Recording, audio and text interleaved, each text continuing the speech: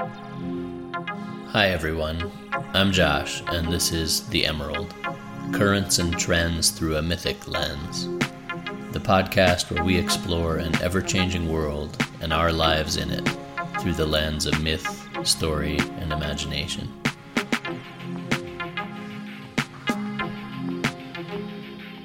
The Emerald, all that's happening on this green jewel in space.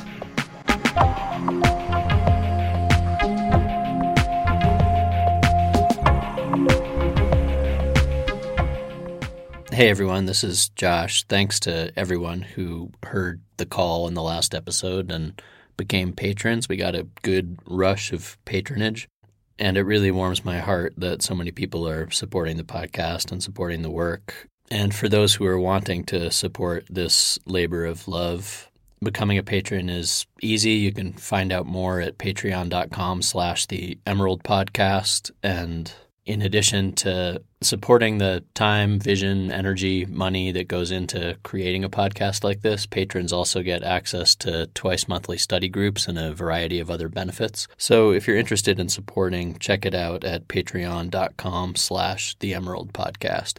And as many of you know, I will be offering a year-long course of mythic immersion starting in October 2022. And I'll be opening it up for applications on April 1st. If you're interested in finding out more about this deep dive into the myths and how the myths can be translated ritually and somatically into our daily lives, then send me an email requesting info on the course at themythicbody@gmail.com. That's themythicbody@gmail.com. Now on to our episode.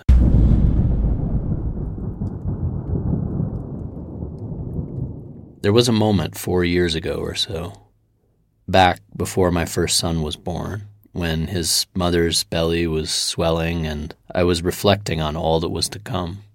I was feeling into all the joys to come, feeling into all the conversations we'd one day have, and all the moonrises we'd someday gaze upon, and the penguins in the storybooks, and the trucks and tractors and elephant sounds, and the pointing out of constellations high above. And then I realized something. I realized I'm going to have to explain war to him one day. I'm going to have to explain why humans war. He's going to look up at me, and I didn't even know then how blue those eyes would turn out to be. He's going to look up at me with those big blue eyes, and he's going to say, "What's war?"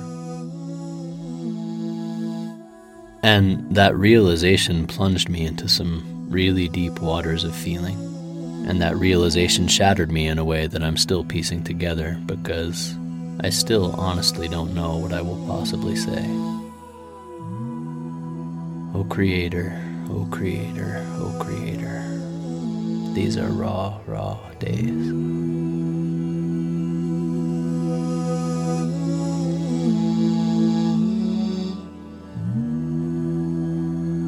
Oh Creator, oh Creator, oh Creator. These are raw, raw days.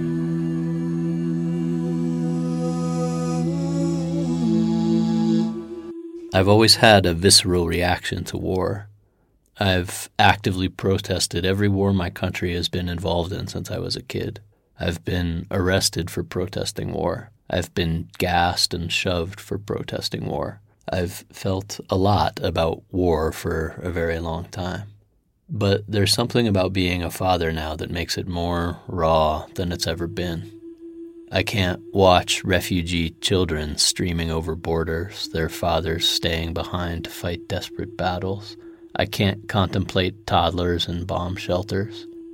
How to explain the folly of their elders? How to explain the folly of their elders? How to release humanity from its fetters? I can't contemplate children subjected to the crushing noise and smoke and devastation without it stirring something so deep, so instinctive, a guttural cry of who has the right to do this to children? Who has the right? The snap of one man's finger sends 1 million children streaming over borders crying for their lost fathers.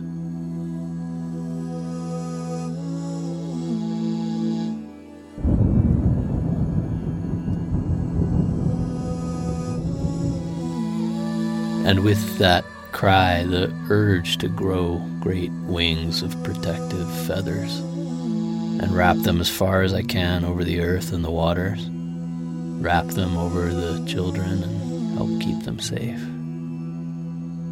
And if these fragile wings are not enough, for surely they are not nearly enough, then to call, if only in vain, to call ancient forces, those distinct, particular forces, those luminosities that arrive only in the rawest of times, that come only during wartime, only when the light is particularly stark, that come only when there is smoke to provide contrast to the intensity of their light, that come only with the presence of sooty tears and trees stripped of leaves, to call in Kiev's dark winter the holy angelic mothers and the feathered fathers with their sunlit spears, calling, simply calling, keep the children safe. Keep the children safe. If many are to be believed, there are animate beings who arrive only in times of war, kinetic beings, dynamic beings that come only during war, and each has its role to play. So if statues of Saint Michael perched upon Ukrainian cathedrals contain within them a hidden living fire, then we can say together, come, secret fire, come to life. Come, archangel, come to life, and keep the children safe. Come, archangel, come to life, and keep the children safe.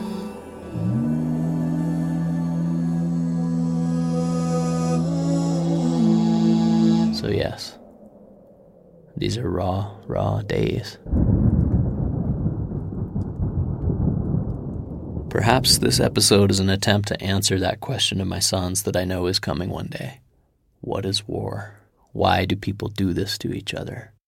And I'll say up front, this isn't a political episode. In other words, I'm not interested in exploring the geopolitics of this current war and who's right and who's wrong, and why this war and not others, and transatlanto-Soviet security issues. Plenty of people are doing that. This is about seeking to understand something very deep within the human being, within us, within our somatic history. For, as you know, I tend to take kind of an anthropological lens to things in this podcast. And when you see culture upon culture doing something repeated throughout history over and over in cultures small and large, in places on opposite sides of the globe, then you can start to surmise that whatever that thing is fills some deep somatic need. We humans, war. Yes, there have been meaningful differences in the way we've done it. A Cheyenne warrior counting coup and tapping the braids of his enemy is different from the complete devastation of the advance of a Mongol horde. There is a notable uptick, as I mentioned in the episode on ancestry, in war among agricultural societies when compared with hunter-gatherer societies. But that doesn't change that war is so prevalent that it seems to almost be a need of ours. And this need, as we'll explore, is very deeply tied to the need that we have for ritual, and the need that we have for trance, and even the need we have for ecstasy. Some episodes back in the episode on reason, I said this: people need regular, cathartic, ritualized intensity. And if they don't have that cathartic, ritualized intensity, they will find ways to get it, up to and including slaughtering each other in the process. And this is something I've felt intuitively for a while. And then I found other thinkers who've seen it the same way. June McDaniel addresses this premise in her book Lost Ecstasy. Dan Carlin hints at it in Hardcore History when he talks about the trance state of the frontline soldier in World War II. Numerous returning soldiers have spoken of the prolonged trance of battle. Battle trance is now even an encyclopedic term thanks to the work of Joseph Jordania. The more I studied, the more I began to feel that war and ritualized consciousness alteration are deeply connected. And then I found Barbara Ehrenreich's book Blood Rites, a deep anthropological and mythic look at why we war. This episode draws heavily from her book, and I highly recommend it. There are some fundamental things that I disagree with in her premise, but there's a lot that she lays out in her very expert way that is worth exploring. So yeah, this episode is an attempt to answer a question about why we war. Why we invade and bomb and shatter and destroy and in the process kill our fellow human beings by the millions. And how, at its heart, the drive to do this is not so separate from the great drive we have to be subsumed into the greater universe, world, to feel the individual self melt away in service of the larger, to find alterity, to find trance, to find, ultimately, bliss. For the search for pain and destruction is not without its deeper bliss, and the search for bliss is not without its pain. War is a misplaced longing for conjunctive bliss. War is a ritualized harnessing of feelings and drives that were once most often harnessed through initiation rituals. So war becomes the modern initiation ritual. It becomes the place where men, sadly, terribly, fulfill their need for ritual ecstasy. War and ritual ecstasy, this time on the Emerald.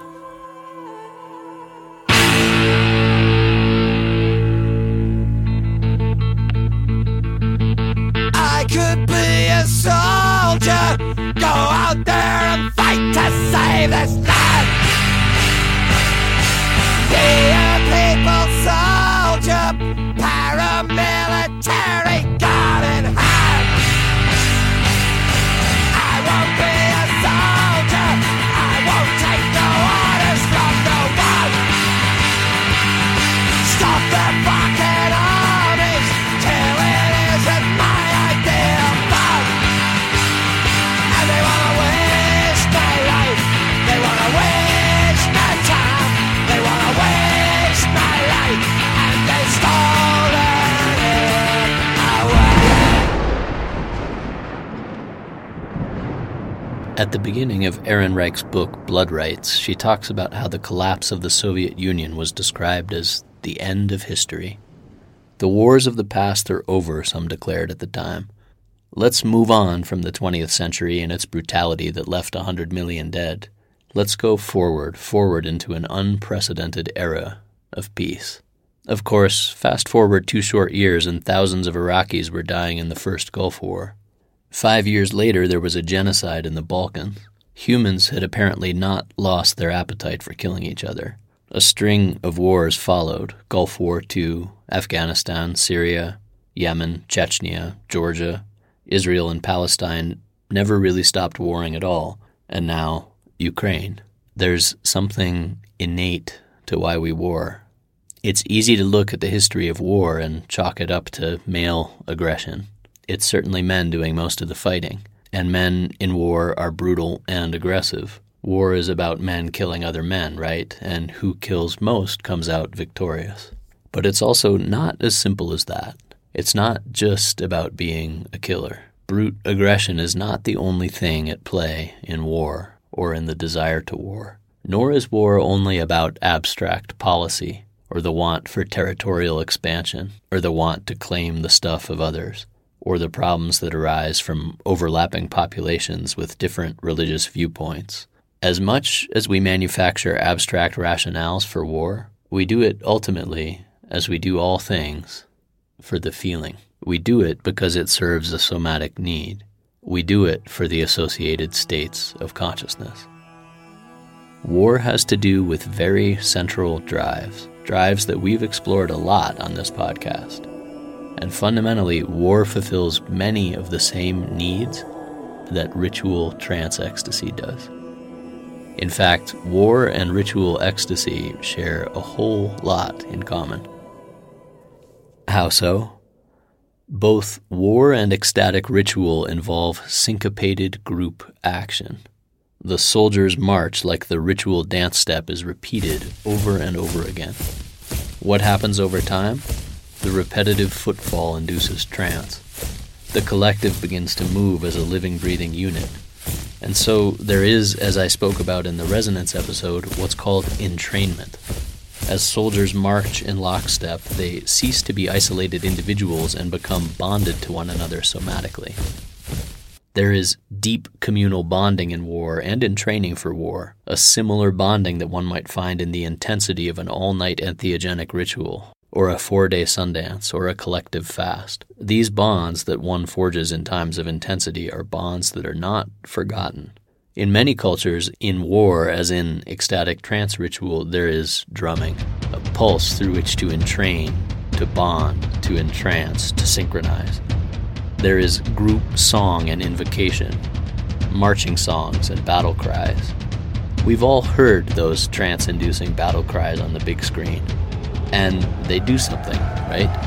Even to a passive audience half the world and 10 centuries away, they do something.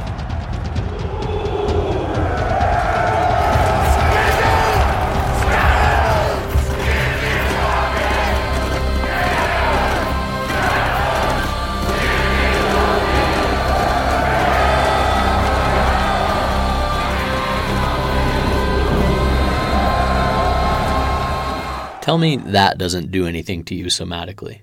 Or this. What matters is that you know in your hearts that today you are that kingdom united. You are England. Each and every one of you. England is you. And it is the space between you. Fight not for yourselves. Fight for that space. Fill that space. Make it tissue. Make it mass. Make it impenetrable. Make it yours. Make it England. Make it England. Or this. Fagonda! Fagonda! Fagonda! Fagonda! Or this. That they may take our lives, but they'll never take our freedom!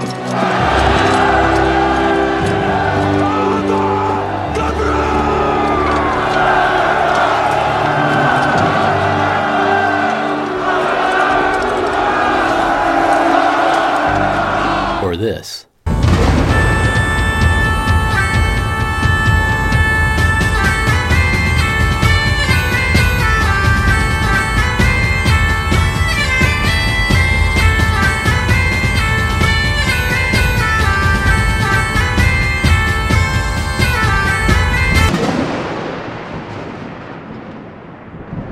See, a few minutes ago there were tears of grief and horror as I spoke about fleeing children. And now, with just a little sonic provocation, the feeling is very, very different. This is worth paying attention to.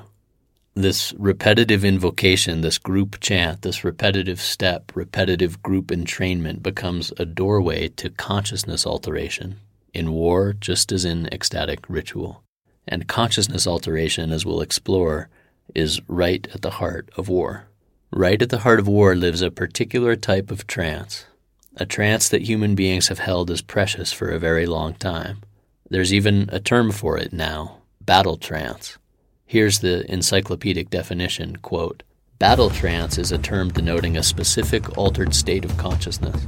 In this state, combatants do not feel fear or pain, and all the individual members of the group are acting as one collective organism. In this state, humans lose their individuality and acquire shared collective identity. Battle trance state may occur involuntarily, for example, a mother acting in total disregard of her own safety when her child is suddenly attacked, or it can be induced by ritualistic behavior, involving loud rhythmic group singing, stomping, and drumming, as well as the use of different psychogenic substances." End quote. Often, the transformation of consciousness in war is helped along with drugs. Ehrenreich notes how ancient Greek hoplites drank copious amounts of wine when they went into battle. Aztecs drank pulque, she says. Ancient Chinese troops got in the mood by drinking as well. Ancient Scythians smoked hemp. Whatever the mechanism of trance induction, it's pretty clear. Humans need to be in a trance in order to battle, and battle fulfills the human need for trance. Quote, "Most men undertake war only by entering what appears to be an altered state induced by drugs or lengthy drilling and denoted by face paint or khakis." And the face paint thing gets at something. In war and in ecstatic ritual, there is a process of systematic initiation. The warrior steps across an initiatory threshold and assumes a new identity. This initiation is often intertwined with the transition from adolescence to adulthood, and there is the sense that in crossing this initiatory threshold, there is the assumption of a new identity, and the adolescent has been left behind. As Ehrenreich says, quote, the man or boy leaves his former self behind and becomes something entirely different, perhaps even taking a new name. In small-scale traditional societies, the change was usually accomplished through ritual drumming, dancing, fasting, and sexual abstinence, all of which served to lift a man out of his mundane existence and into a new warrior-like mode of being, denoted by special body paint, masks, headdresses. As if to emphasize the discontinuity between the warrior and the ordinary human being, many cultures required that would-be fighting man to leave his humanness behind and assume a new form as an animal. The young Scandinavian had to become a bear before he could become an elite warrior. The Irish hero Cuchulainn transformed himself into a monster in preparation for battle. He became horrible, many-shaped, strange, and unrecognizable. So, modern military training, Ehrenreich says, aims at a transformation parallel to that achieved by traditional ritual initiation. Quote, in the fanatical routines of boot camp, a man leaves behind his former identity and is reborn as a creature of the military, an automaton, willing killer of other men. This initiatory story points to another commonality between traditional ecstatic ritual and war: mythic narrative. The ritual reinforces a great mythology cosmology, links the individual to a larger story that connects person, community, place, and cosmos. War does this too. If you think that there are no mythic narratives in this current war, go listen to Alexander Dugin's rambling sometime. There are many mythic narratives at work on all sides. The heart of the mythic narrative is about being part of something larger. There are larger forces, greater things at play. The individual act of firing a gun or a shoulder rocket is what it is, but it becomes something much bigger when tied to a narrative. And with this sense of a larger story comes the ecstatic heart of what war provides. Present in both war and trance ritual is the original meaning of the word ecstasy, ekstasos, to stand outside oneself. Just after the horror of World War I, American psychologist G.E. Partridge described the primary mood of war to be one of ecstasy. And by this he meant, quote, the feeling of the individual being a part of a greater body and the sense of being lost in a greater whole. Ehrenreich says it was the sense of self-loss, Partridge opined, of merger into some greater whole, which showed that war was an attempt to meet the same psychological needs otherwise fulfilled by love, religion, intoxication, and art.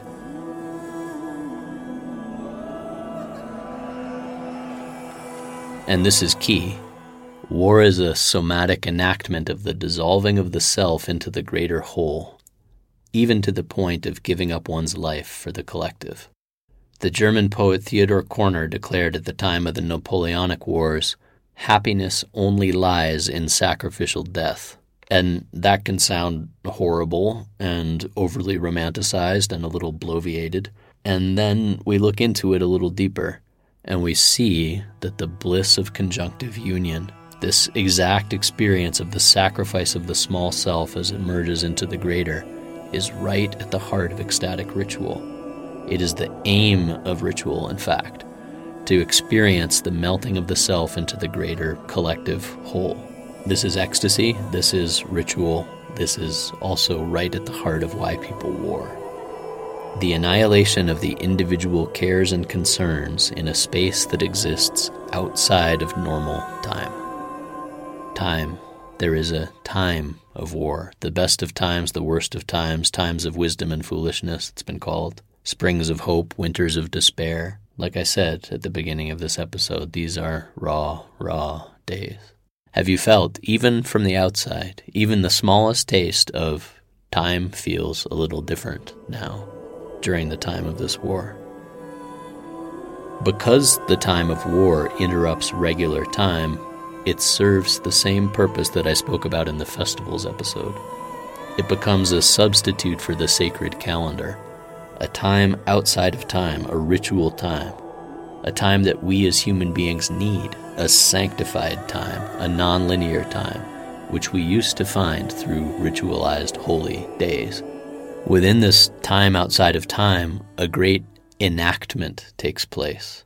Just as in the enactment of ritual, we often hear mention of the theater of war. This theater serves the same somatic purpose in its own twisted way that ritualized theatrical enactment originally served.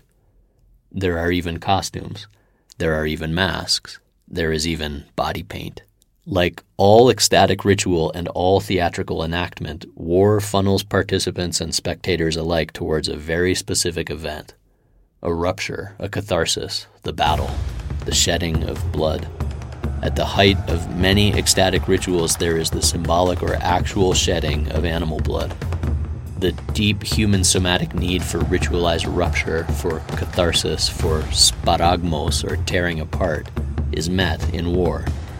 At the height of the ritual, the thyrsus strikes the ground, and thunder sounds and liquids pour forth. At the height of the ritual, the women cry at a fever pitch as the dagger plunges into the sacrificial animal.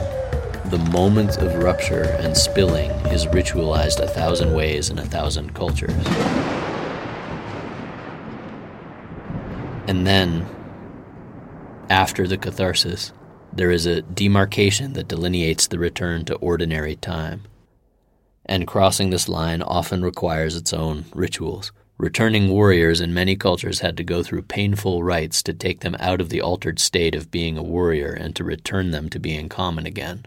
Among the Taulapang Indians of South America, victorious warriors flogged one another with whips and passed a cord covered with poisonous ants through their mouth and nose. Certain tribal warriors passed through a period of ritualized purging, vomiting over and over again, to get the war out of them. To assume the body of the warrior is to ritualize access into an altered state, and that state must be thoroughly relinquished before any type of reintegration into ordinary time and place can happen. So, through all these elements, through entrainment, bonding, drumming, song and invocation, through initiation, the merging of the individual into the greater in a specialized time of enactment, through the funneling towards a cathartic moment of rupture and sacrifice, participants in war enact a great ritual, enter into peak states, states of immediacy, of heightened perception, of time outside of time, of ekstasos, of conjunction with something larger. War, seen through this lens, is a mass consciousness alteration ritual. War is trance.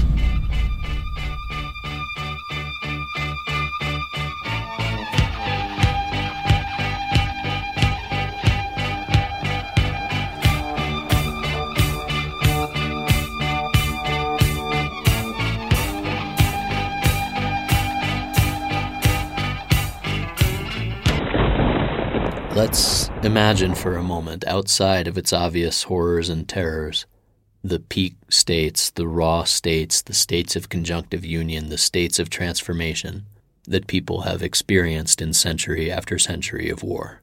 How many sunrises broke through across the wasteland after nights of deprivation and awe and caused the tears to fall at the beauty of another day? How many were driven to the point of total exhaustion and felt in that exhaustion states of consciousness they'd never felt before? How many times has momentum suddenly shifted on the battlefield and transported individuals from the depths of despair to the height of euphoria? How many times were senses wakened to weather, to shifts in the air, to the smell of soil, to the pulse pounding in the neck, to life in the midst of death? How many animate and angelic visitations came to people in times of war? How many saw luminous visions or heard inexplicable singing as all seemed lost and then suddenly was not lost? How many cries from the heart were uttered in urgent immediacy? How many breakthroughs, how many waves of tears of relief and rapture? We have, as human beings, a somatic attunement to urgency. Our somatic structures are woven around urgent experience, so that in war people feel things, intensities, blisses, and pains that we only used to feel when? In extended hunts, in childbirth, in prolonged deprivation rituals. War creates a theater in which human beings experience states which we have held sacred for many thousands of years. And of course, the linear mind might cut in here and say, is he saying war is good? Is he saying ritual ecstasy is bad? Neither nor. It's far more intricate than that. I'm saying that war fulfills all the things that human beings, particularly men, ritually and somatically need, but at an unthinkable cost. War becomes the way that men are allowed to feel their bodies, are allowed to feel intimacy, are allowed to shed tears, are allowed to find ecstasy, are allowed to find the ritual intensity they long for. War fulfills the need that intense cathartic ritual once fulfilled. It harnesses intense and primal needs and longings and takes the warrior practitioner to a place of presence and immediacy that we deeply crave. And so, if we want to understand war, we need to understand the heart of why we crave these things in the first place. Why the human need for ritual intensity.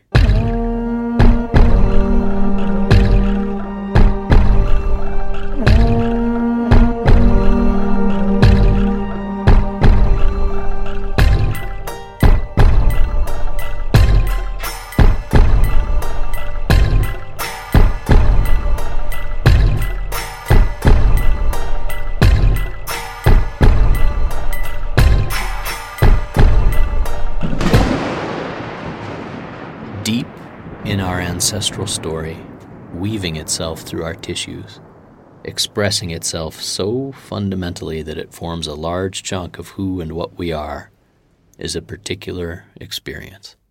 An experience that goes all the way back to the food cycle of predator and prey. What are the deep beginnings of ritual ecstasy?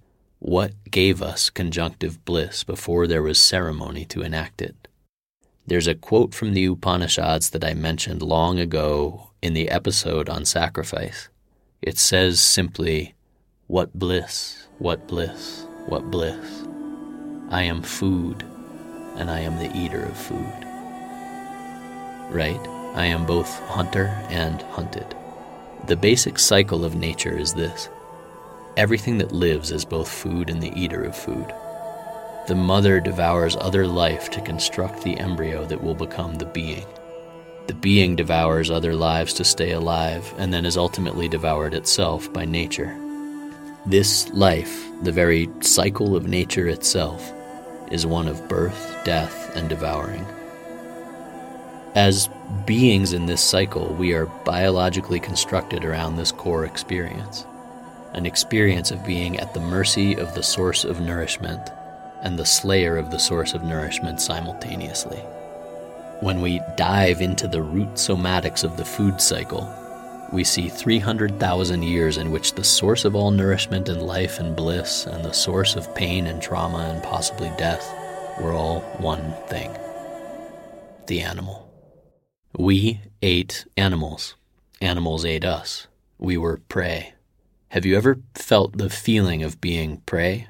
That feeling, alone in the woods far from home, and you spot those very fresh mountain lion tracks? That feeling that uncaring jaws might devour us, that we might be a meal? What is that feeling? Can it be described with the word fear alone? The relationship with the animal was deep, intricate. It was fear. It was joy, it was reverential awe, it was tenderness, it was care, grief. Imagine all the simultaneously paradoxical feelings at the spilling of the animal's blood at the apex of the hunt. Joy at the abundance of the universe, relief at the ability to feed the baby's mouths another day, awe and exhaustion after being pushed to the physical limit. If a friend or companion was lost in the intensity of the hunt, these feelings were even more amplified. Grief at the loss of life, both animal and human. Recognition that no matter what, we are part of a larger cycle. Sadness at the nature of this cycle. Joy at the nature of this cycle. Direct connection to something greater through enacting this cycle. Perhaps a feeling of, oh, merciful universe, what is this great paradox? That you have brought me here only to place me in this cycle of life and death. This is ecstasy, the pain and joy of the larger movement of nature, of which the individual self is only a tiny part. In this cycle for our ancestors, the animal was everything. Look at the love and detail in the paintings of animals on the walls of Lascaux. The tenderness, the reverence, paintings that modern scientists have said are more anatomically accurate than Renaissance paintings of animals. The animal was devourer, devoured.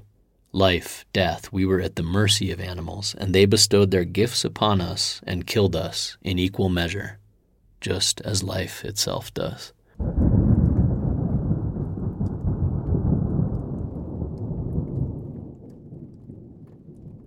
The animal was the deity.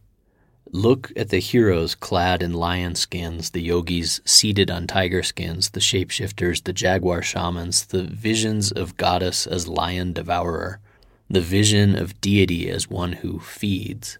Our relationship of predator-prey, controller-controlled, is hardwired as our fundamental embodied experience of the universe. When asked, "What are you afraid of?" a full 85% of modern children aged 5 and 6 mention wild animals, snakes, lions, tigers, and bears, even though the ones surveyed had no meaningful interaction with wild animals. The relationship with the predation cycle and its associated awes and ecstasies and traumas and joys runs very, very deep. So deep that modern militaries still carry expressions of this deep animal reverence. How many military divisions are named after animals? The screaming eagles, the black cats, the Navy SEALs, the iron snakes, the grizzlies, the elephants. The historic showdown between the United States and Russia in the Cold War was framed as the eagle versus the bear. China is routinely referred to as the dragon. Animals have always lived right at the heart of our ritualized violence and our ritualized ecstasies. Ehrenreich places the human drive to war right at that place where humans shifted from prey to predator. We were traumatized as prey. We became predator. But it's also much more intricate than she presents it. It's not just about we were traumatized and then became the traumatizer. It's about where fundamental experiences of bliss, awe, pain, fear, awakening actually come from, and how they are embedded in our root somatic structures, and how they long to be expressed. To be in the predation cycle was not just trauma. To be in the predation cycle was also bliss.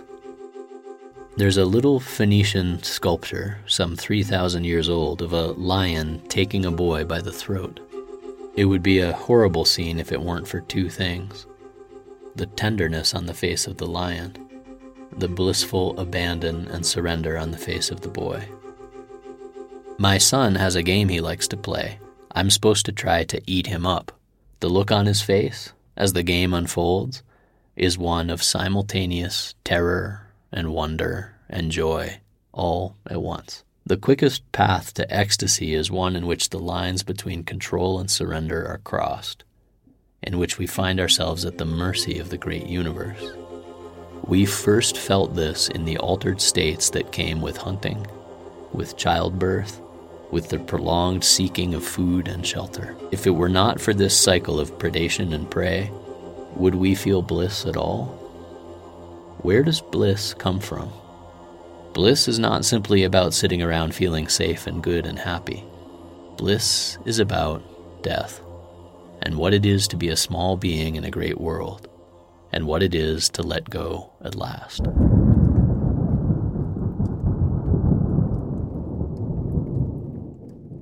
So the state of ecstasy grew out of the somatic reality of being both predator and prey. Ecstatic states of consciousness grew directly out of our experience as hunter and hunted. Pain and bliss merged in these states. Fear and wonder and conjunctive awe merged in these states. For men, particularly, who did not experience the pain, danger, terror, exhaustion, wonder, joy, rupture, bliss, union of childbirth, our interaction with the food cycle was our readiest access to ecstasy. In fact, this cycle of devouring and devoured lives right at the heart of why we do ritual at all. Quote, Writing in the 1960s, Konrad Lorenz noted the physiological parallels between what humans experience as religious awe and the arousal experienced by animals in the face of a threat. What is known in German as the Heilige Schauer, or holy shimmer of awe, may be a vestige of the widespread and entirely unconscious defensive response which causes an animal's fur to stand on end, thus increasing its apparent size. So fear, awe, bliss, ecstasy, all of these religious experiences, all of these experiences spurred by art, all of these experiences spurred in states of intoxication come directly from the primal experience of being both predator and prey. Lorenz was probably unaware that he was basically retelling an ancient Vedic story, a story that tells us directly of the origins of fear, awe, ecstasy, predation, and of ritual itself. The story goes that Prajapati, the primal being, the great vastness, was lonely. He longed for a companion. He harnessed this longing and heated himself up through performing great austerities. And as he heated himself, sparks of fire began to emanate from the hot places of his body, his head, his mouth, his armpits. The sparks formed themselves into a being, Agni, fire, a great flaming mouth. So at the very beginning, the heat of longing sparked into being a great mouth that set the cycles in motion. From that day, this world would be a world of transformation, of change, of fire, of forms devoured and reborn as other forms. Prajapati stared in awe at what he had created, and then a primal fear took him, a wonder, a shudder, a tremor. What if that mouth was going to eat him? That holy awe he felt, that fear, that wonder, that ecstasy caused a milky white substance to exude from his pores. Now he had something to offer the mouth of fire, so that he himself would not be eaten. So the first ritual offering came as something exuded in a state of holy awe, directly spurred by the food cycle. This world, seen this way, is a great devouring mouth forever feeding. This is the root of trauma. This is the root of bliss.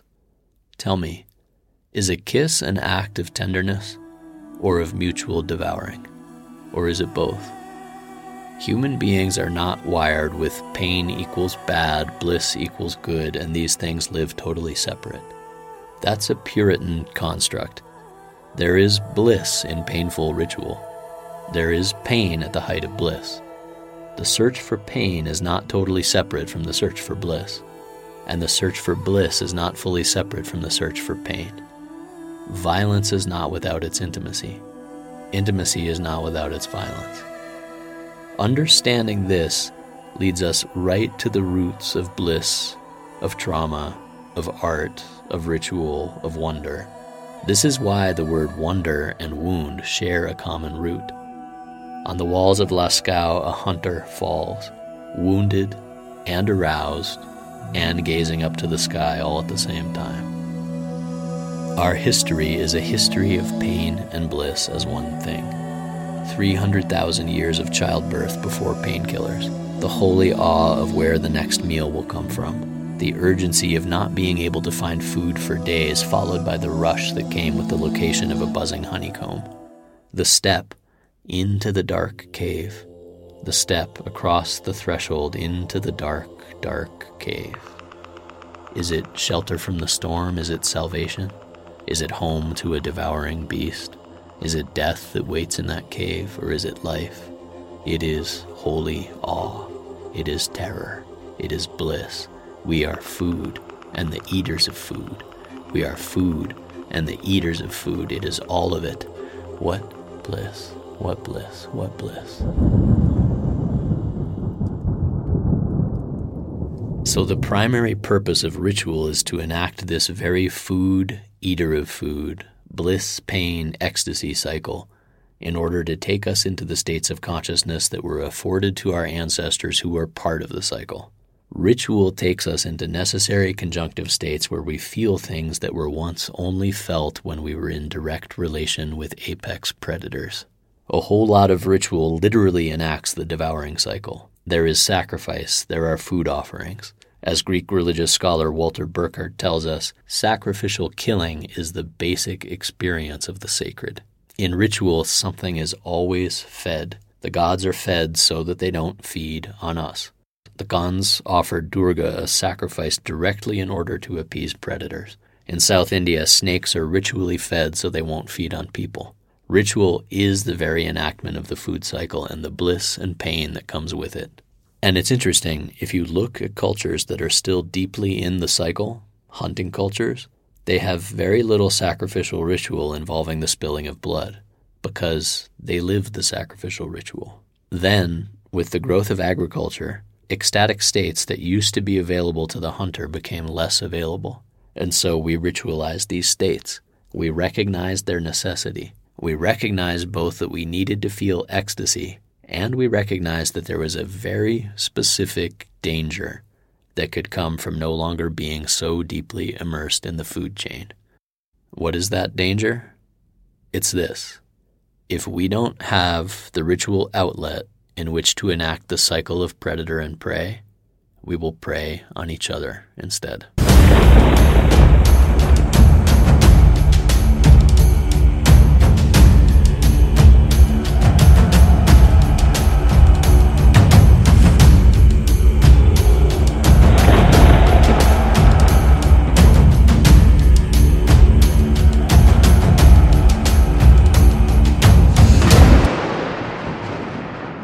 There's an old story which I know you've heard, the story of the first family of Cain and Abel in the Bible.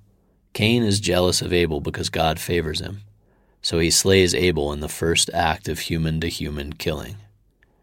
Yeah, you've heard it, but do you remember why exactly in that story God favors Abel? Because Abel tends animals, and so he offers regular animal sacrifice to God, regular ritual blood. Cain is an agriculturalist. All he can offer is grass and seeds. God doesn't like that as much. So the one within the animal cycle is closer to God. The agriculturalist removed from the cycle becomes the perpetrator of violence. Violence in this vision, human-to-human violence, comes with the removal of the human being from the predator-prey cycle.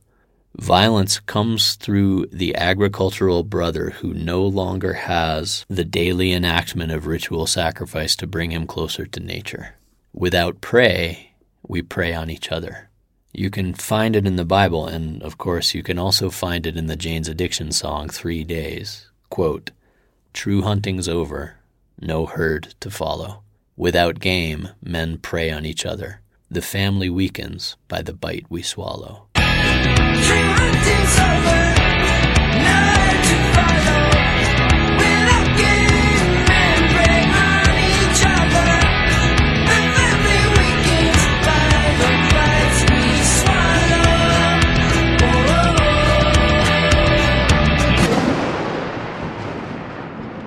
Without game, men prey on each other. Removed from the cycle of ritualized, ecstatic, joyous, painful feeding, offering, we offer each other up instead, because we still long for those states, those raw states, those ecstasies, those steps across the threshold. We still long for the urgent sight of the bristling animal, jaws gnashing. We long for the dilation of our eyes, the rising of neck hair. We long, in some ways, to be devoured, to let go, to surrender. We long for ecstatic intensity. We long to offer, to feed others, to feed the world. We need ritualized remembrance of our place. Our place. Our place within the devouring waters. Our place among the devouring grasses, within the devouring winds. Our place of momentary rending teeth in a world of jaws and eyes. Our place with our bones borrowed from others' lives. Our place as momentary singers in the ravenous vastness of night. Our place beneath the fires of the devouring stars. I heard an elder once say this: "What the earth doesn't receive in prayer, she takes in blood." Now, that can sound pretty punitive and drastic. It's an intense statement. But there's something in there, too, that always stuck with me. If we don't ritualize our presence within the great cycle, if we don't offer back, then other things will be offered, up to and including ourselves. The more our need for ritual offering, for ritual intensity is suppressed into the unconscious or deemed unnecessary or filed away as irrational, the more it will find other ways to express itself. The ritual animist understands that you don't simply get rid of the human need to express and ritualize intensity, ecstasy, sacrifice. So from this animist perspective, war can be seen to arrive when we are not feeding forces that need to be fed. War is a great sacrificial offering to beings that need to be fed, to the food cycle we were once part of, that we are still part of, that we need to honor. We fail to do so at our peril. There's no question that as we grew away from the natural hunting-gathering cycle of sacrifice and offering, war grew uglier. War has changed. It changed with the transition from hunter to agriculturalist. It changed much more dramatically with industrialization. The more modern we've become, the worse war has gotten. And we have to be careful here not to over-glamorize traditional indigenous societies. There have been plenty of indigenous societies that warred on each other, that tortured each other, even that committed genocide. There are tribes that will directly tell you in their oral histories that they completely annihilated other tribes. It doesn't do anyone a service to paint a picture of indigenous history as all noble and peaceful and idyllic. It doesn't do anyone a service to point at European colonialism as responsible somehow for all war, like there was no war before the 1400s outside of England and France. History is full of warriors, full of cannibals, full of sacrificial death. History is full of war. But we can also understand that in many traditional societies, the human need for ritual violence was channeled and distributed in ways that made all-out war unnecessary. War in which the point was to eradicate every last person unnecessary. Violence, when given channels for ritual expression, looks very different than people hacking each other to pieces on the battlefield. In a recent paper, Aboriginal author Tyson Yunkaporta talks about differences between modern European settler violence and how traditional Aboriginal cultures treated violence. Quote, ancient indigenous customs of rule-governed violence deployed to minimize harm and resolve disputes is undeniably evident in traditional lore. Dixon cites a Nyampa dreaming story in which a community leader, assisted by the rainbow serpent, developed a martial arts system called corrida based on the fighting rituals of kangaroos in order to curb the excesses of violence. Indigenous legal scholar Larissa Barrett asserts that contemporary Aboriginal dispute resolution remains true to traditional values and that in traditional law, grievances that cannot be dealt with through adjudication in meetings, public shouting or yelling to air the issue, or through temporary exile, are resolved through ordeals of rule-governed violence. Barrett says, my father told me how the men in our area would meet for battle with the men of the clan they were in dispute with, and as soon as the first man was injured, they would go home. This story highlights the symbolism of the practice of ordeal. W.E.H. Stanner described indigenous ritualized violence as a way to, quote, control, approve, and enjoy, and importantly to limit, aggressive aspects of human nature. Gaynor MacDonald, writing of the Wiradjuri people in the 1980s, observed that a fight was an event in which the whole community might participate. The whole community, so violence evenly distributed through a society's rituals and customs, within the recognition of a greater law of balance, can become something very different than shelling theaters full of civilians. Very different. What is very rare in traditional societies is a vision of peace that looks like we in the modern world tend to think of peace. You know, that lily-white vision of peace? Have you seen that vision of peace? I remember the Jehovah's Witnesses used to come to my door and hand out pamphlets featuring pictures of the peaceful paradise that awaits us. And apparently peace on earth involves a lot of white people in pastel sweaters and khakis. Peace on Earth is very 1983 suburban Philadelphia country club, you know, orthodontists for everyone and lambs and lions frolicking in a golf course that goes on forever. But That's not real. The golf course that goes on forever is itself built on violence. This gets at what Tyson calls the outsourcing of violence.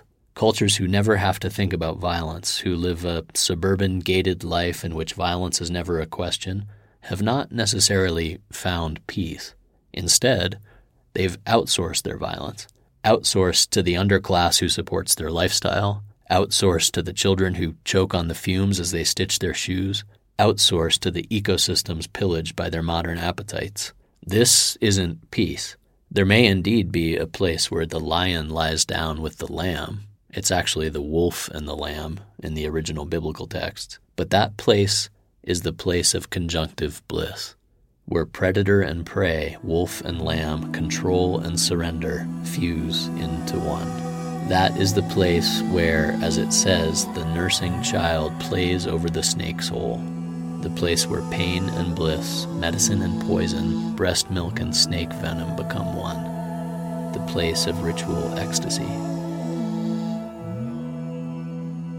Peace requires a healthy relationship with our need for intensity. Peace is not a void absence. Peace is enacted through vigorous ritual that harnesses the intensities of those prone to make war, so that our young men get, as Tyson says, something meatier than a mindfulness course.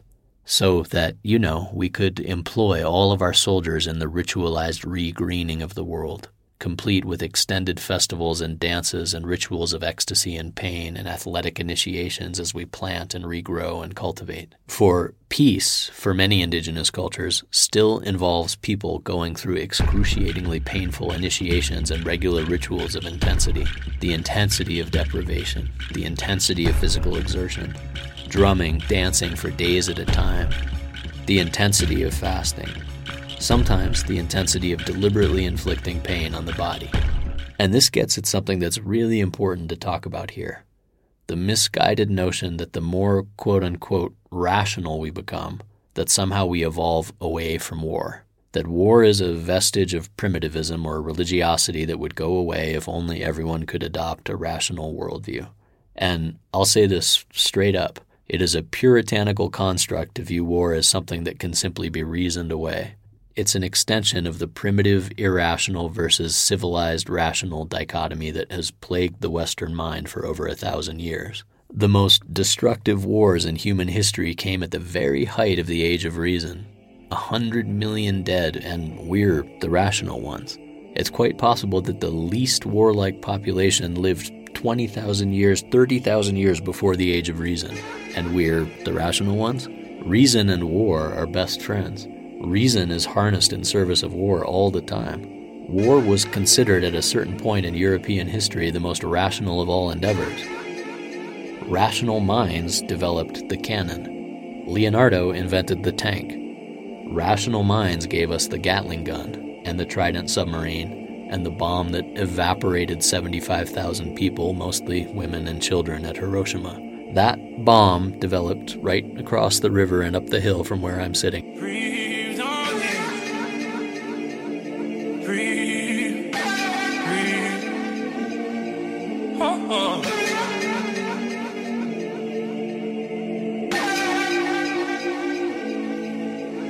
The missile technologies that are killing children right now in Ukraine were created by rational scientists. Does trust the science get us to peace? Depends entirely on which scientist we're trusting. The small minority of climate scientists or the far larger number who are designing hypersonic missiles and more efficient guidance systems and assassination drones and tactical nuclear weapons? I know God breathes on me. I know God breathes on me. No God breathe on me. No God breathe on me. The idea that scientific reason alone is going to usher in an age of peace ignores hundreds of years of history in which scientific reason has been directly intertwined with war and destruction. So, can reason be an antidote to war? Sure, but it depends on what your premise is. Reason isn't an end. Reason only operates in relation to a premise. If your premise is that my tribe is better than yours, then reason will come up with all kinds of ways to enact that premise. If your premise is that he who dies with the most toys wins, then reasonable rationality will be put in service of the most addictive, gluttonous forms of capitalism. If, however, your premise is that we need to construct a world in which long-term, 10,000-year harmony is possible among people and all species, then yes, reason can be put in service of that too. And I sure wish that it would. Reason in service of that premise will probably tell us that we need creative and ritual channels for our more intense drives, that we need initiation ritual, that there is a certain time when our young folks need to go through the demolishment of the egoic self and the uplift of the communal in peak states in order to curb and crush the would-be war makers. We need the adolescent to adult initiation ritual. On the first night of bombing Ukraine, Vladimir Putin said in his speech, "I hope that I have been heard." And all I could think was, this is what you need to do to feel heard. This is an adolescent who never had an initiation ritual. This is someone who never went through the ritual from petulant adolescence to adulthood.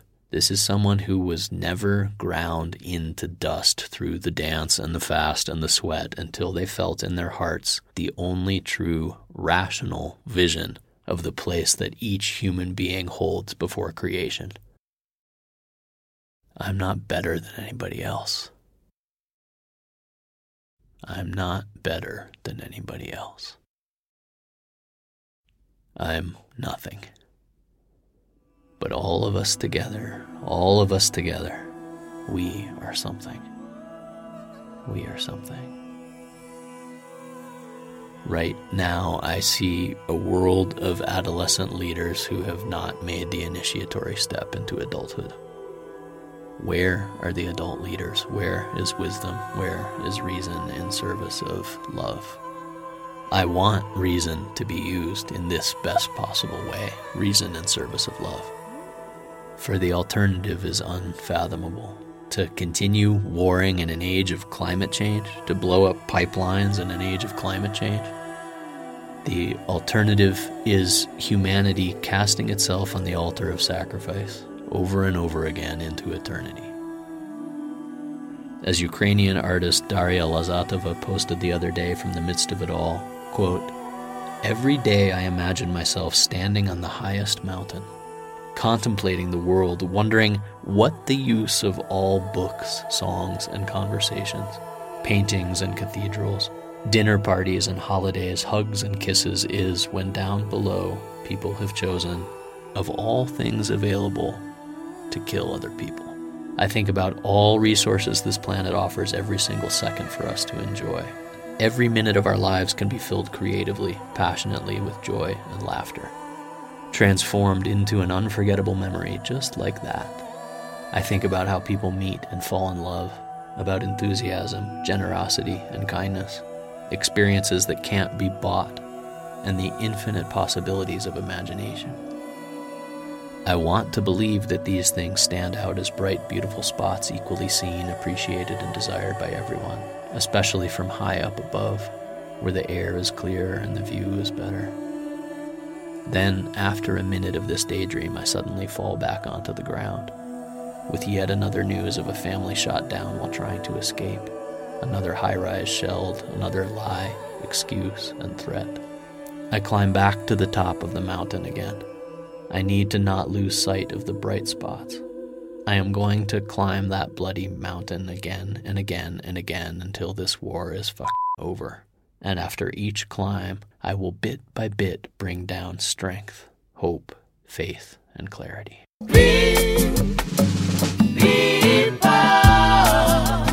Don't you know that we can't stop loving? No, because the war is not over until you can feel love, peace, and hear silence. But I smell gunpowder, Brooklyn's gunpowder, Shaolin's gunpowder, Uptown's gunpowder. ultimately, truth be told, I don't have good answers for why we choose this over and over. I feel what I've said today about these deep human needs, and still I find war unfathomable, even more unfathomable now that I'm a father. And perhaps there are some things that can and should never be understood, that should always remain unfathomable. What I do understand in what little way that I can is that if we want peace, then we must understand deeper what drives us. We must forge alternative havens, not endless golf courses, but rigorous rituals of resonance, great expiatory festivals through which our ecstasies and intensities are sung aloud in choirs of 1,000 voices, 10,000 voices, where we drum and dance and cry and sing. And sing the starkness of the light, and sing the presence of benevolent animacies that arrive in blustery golden hours, and sing the triumph of the great goddess of time, and sing the space into which all dissolves, and sing, and look to a day, as that one text says, when the earth will be replete with the conjunctive knowledge of nature, just as the waters cover the sea. O Creator, O Creator, O Creator, may it be. O Creator, O Creator, O Creator, may it be.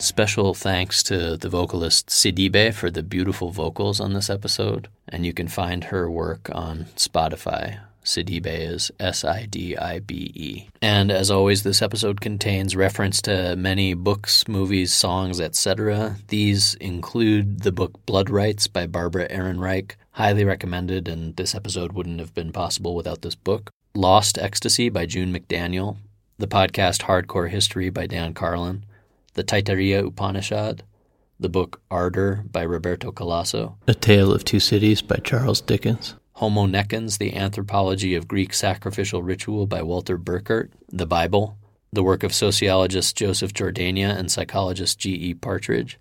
Special thanks to Tyson Yunkaporta for letting me use his not-yet-finished paper on settler violence, ritual protocols, and YouTube street fight videos, and he's writing that along with Dr. Kelly Menzel.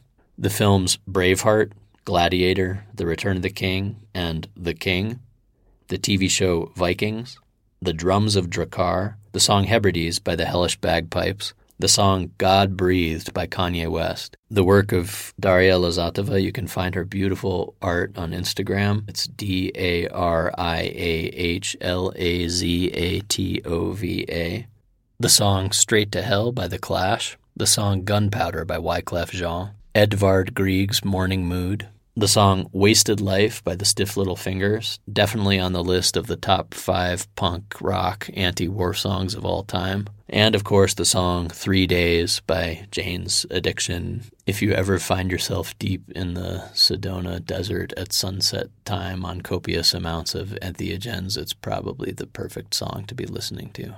If you liked what you heard today, please consider becoming a patron. You can find out more at patreon.com/The Emerald Podcast. That's Patreon, patreon.com/The Emerald Podcast.